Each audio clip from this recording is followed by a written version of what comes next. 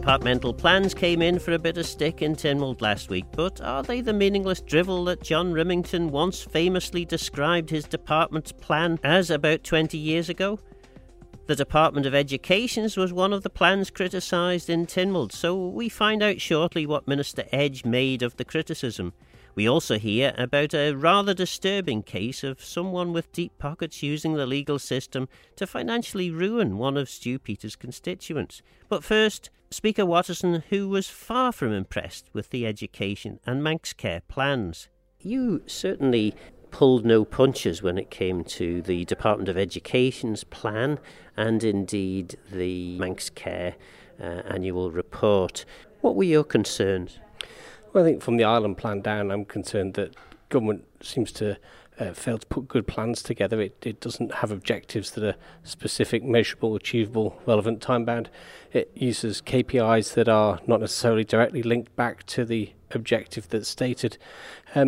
And they use the writing of plans and strategies as a sort of way, as a proxy for achievement. But of course, that means nothing to the man in the street.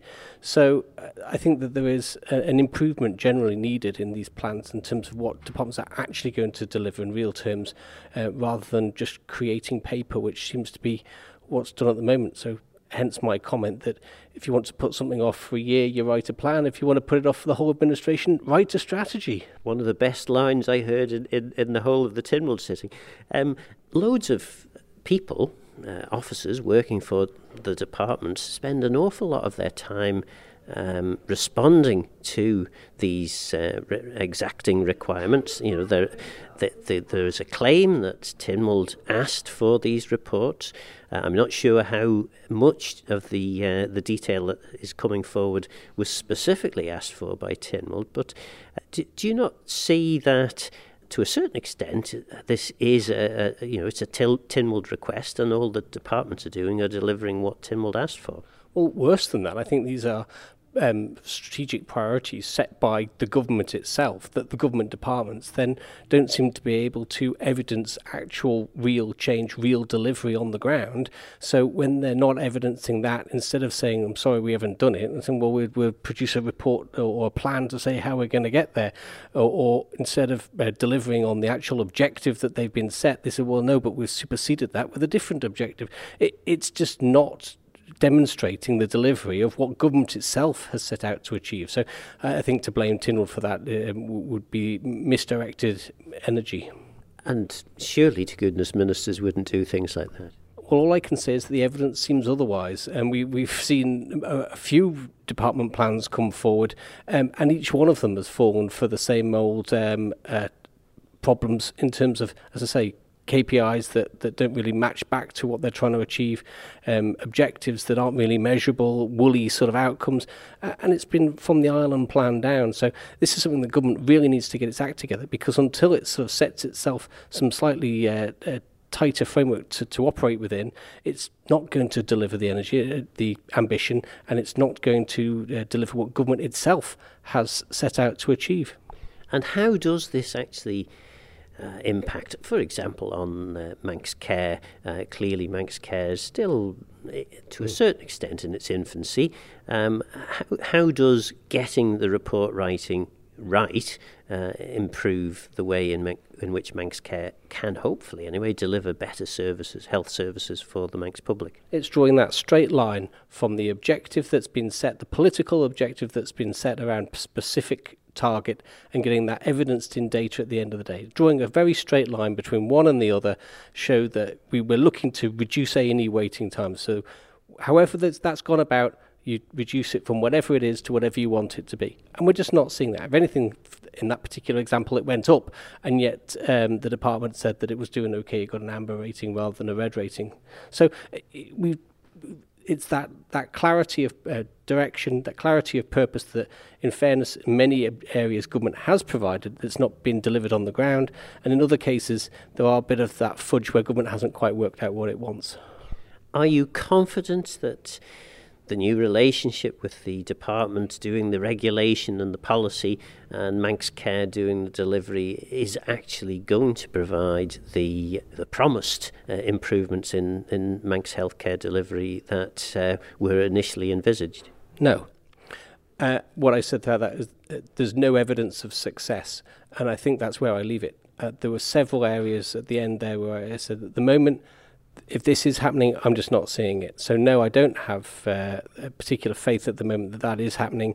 There's just not enough evidence of success. That was Speaker of the House of Keys, Ewan Watterson.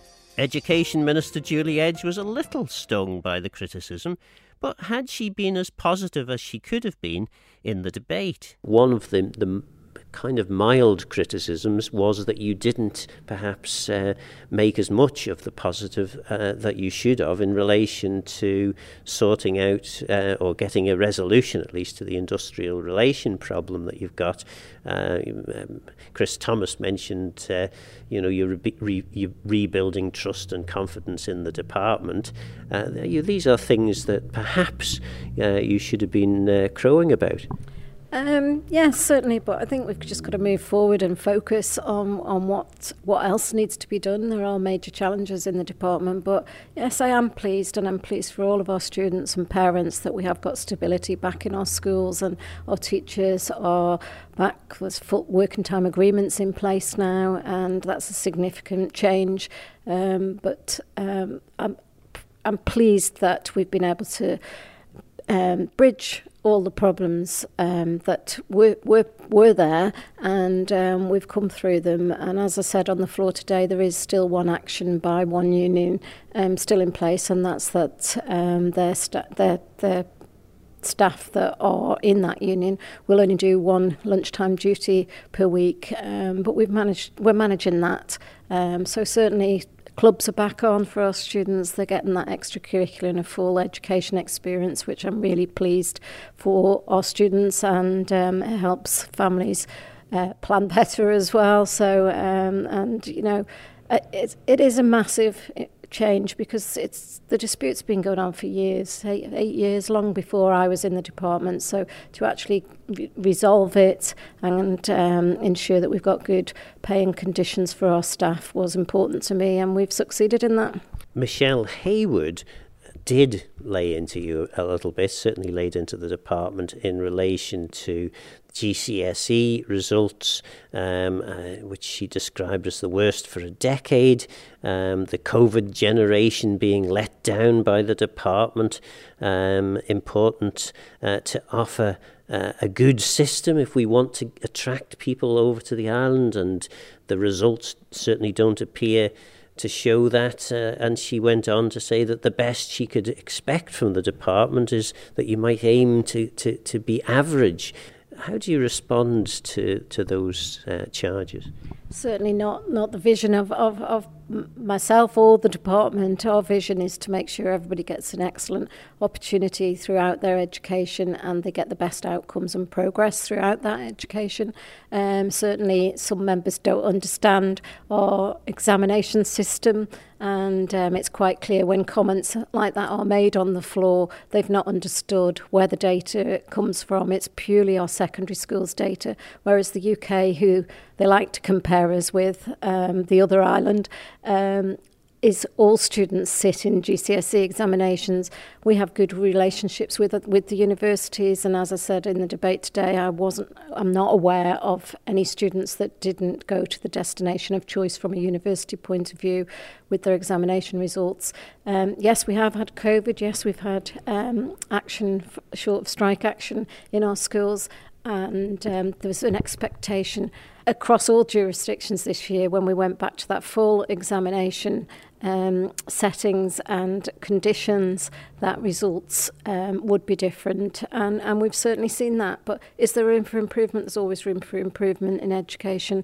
However, every cohort is different, every group of students going through is different, and we just need to be able to maximise and give them the best opportunity, and that's through excellent leadership, excellent teaching in our schools, and introducing the quality assurance framework and external validation is a step forward in that direction to make sure that we are monitoring our schools well, which hasn't happened for a number of years. So hopefully we're now on that road to full recovery in education, to an excellent education system that we can be proud of again, and certainly our education system on the island, I believe, stands well up against any others for the budget that we receive, and there's challenges around that, and certainly from the point of view of any additional budget around catch-up, as I explained in the debate today, we are focusing on giving every child the best outcome when they're in our school and they're getting the support. So we've put additional support into our schools,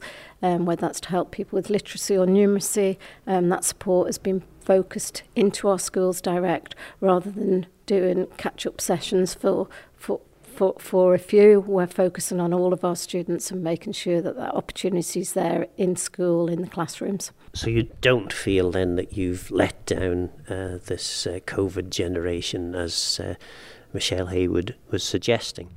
No, I think actually all students during COVID have had a difficult time, whether that's with education or throughout society and life. Everybody's had different experiences.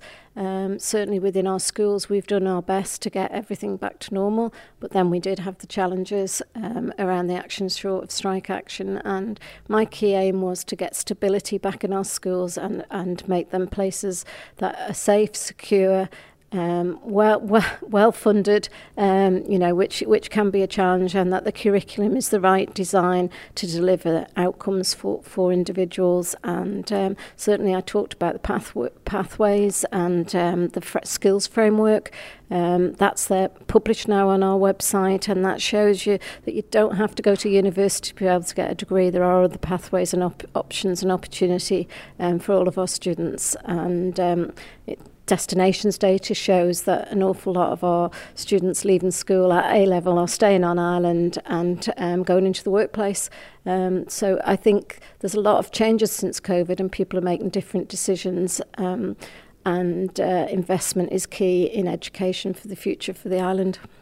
And of course, what we absolutely need, certainly what your government is telling us that we need, is more people actually on the island to be able to fill the various skills shortages that exist across the island at the moment. So presumably it's quite a good thing that if students choose to stay on the island and perhaps train with companies. Yeah, and I've always believed in training on the job. If you can get an opportunity in a company and they're prepared to invest in you, you'll be a good employee for them because you've put some investment into them, and I think that's key. And the skills board is certainly focusing on that with obviously we've got industry involved and data around that, and certainly apprenticeships, ensuring that if a student would like to do an apprenticeship, that opportunity is there. But the current system, you do have to have an employer to sponsor you through your place. And I know there was comment with regards to apprenticeship pay.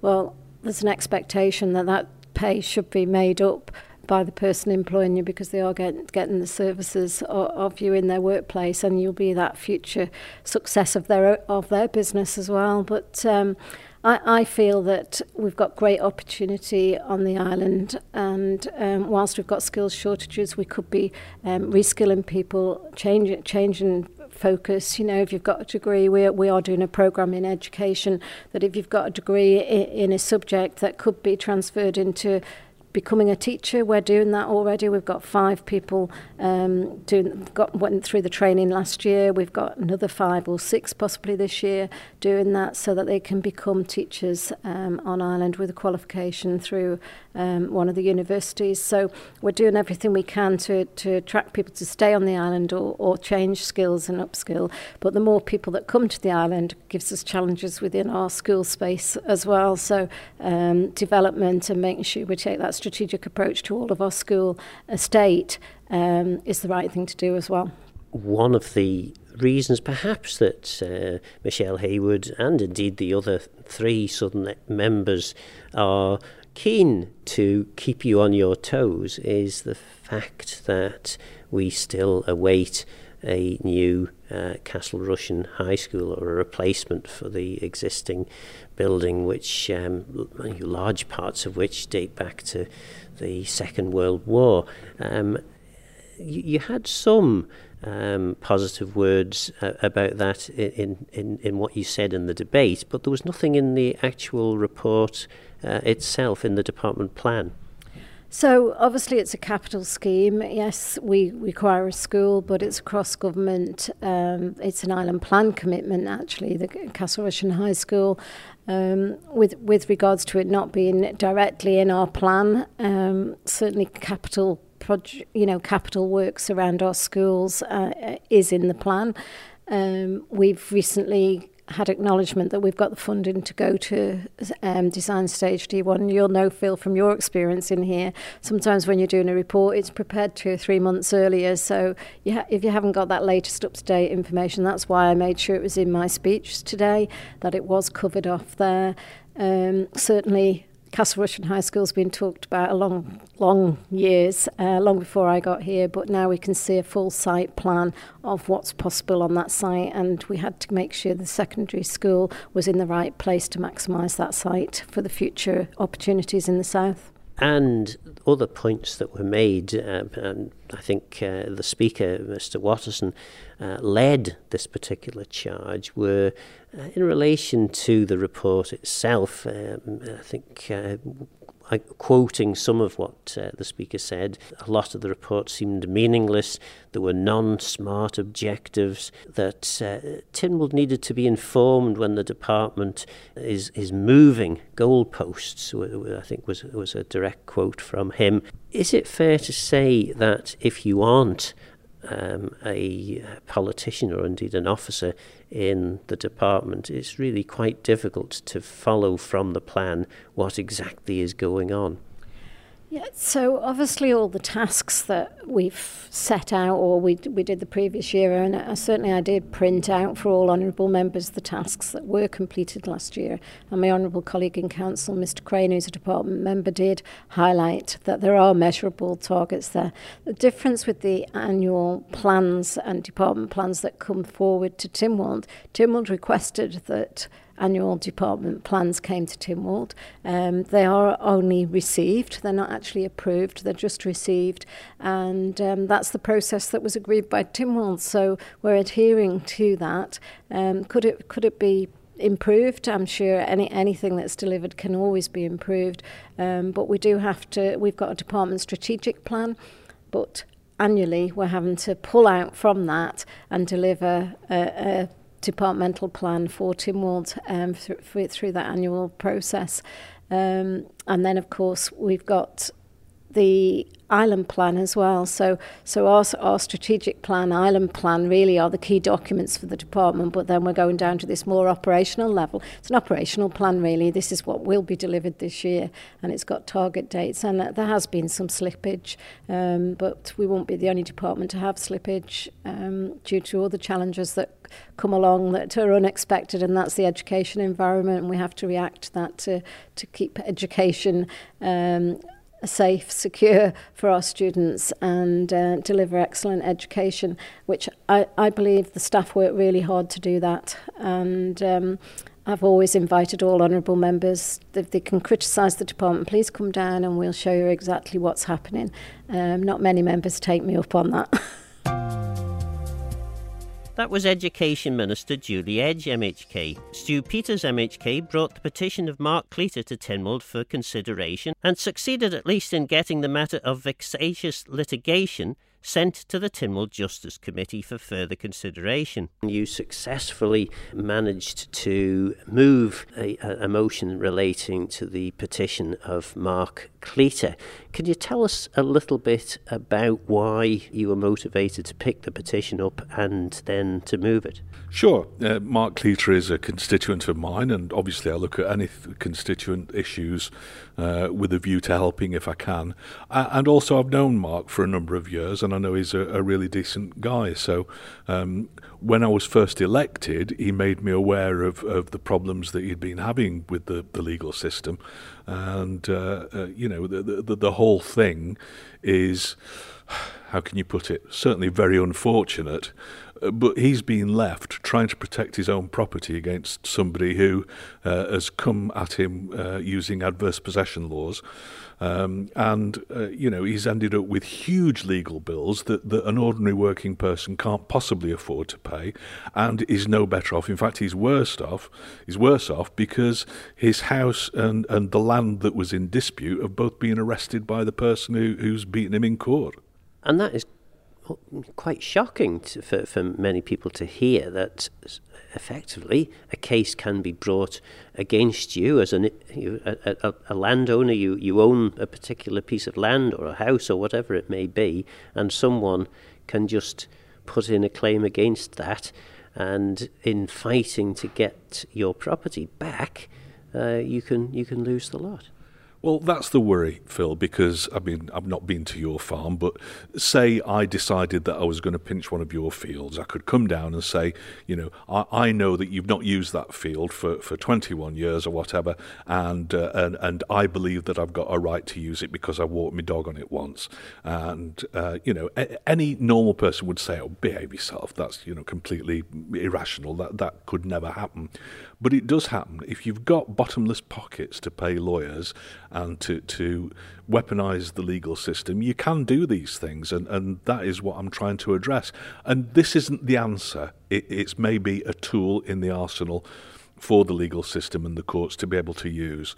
But we all have this, and I have to admit, it is a naive hope that the courts look at a situation between two people who've fallen out about something, and they come up with the moral answer to it, the moral solution to it.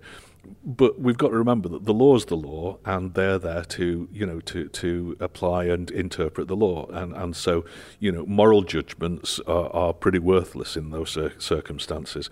And there are certain people in the Isle of Man who are very, very good at using the law to their benefit.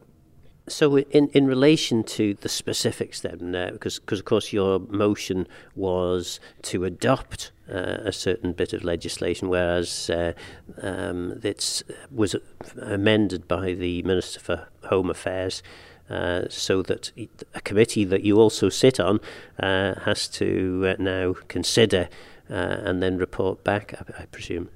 Yeah, Mark Cleater's petition was that we improve the situation to help protect people who are in the situation that he's in.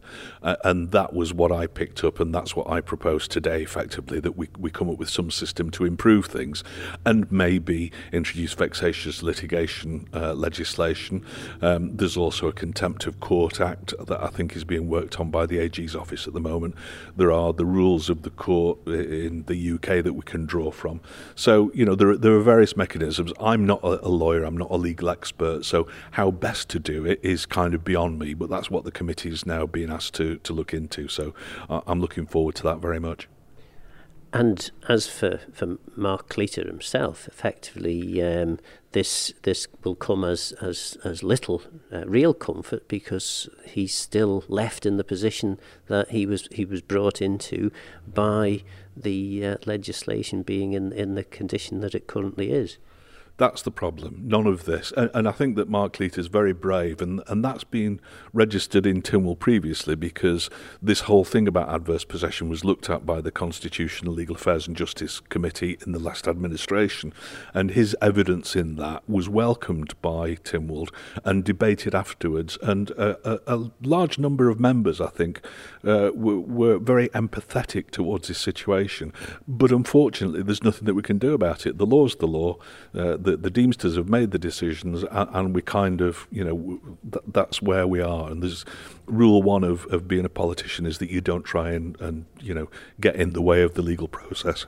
That was Stu Peter's MHK telling the rather disturbing tale of how his constituent has had his property arrested by the courts due to him trying to defend his rights over his own property in the courts. It's quite shocking to hear how this can happen. And what about the departmental plans? Are they as bad as Watterson makes out? Do they justify the huge amount of officer time spent preparing and reviewing them?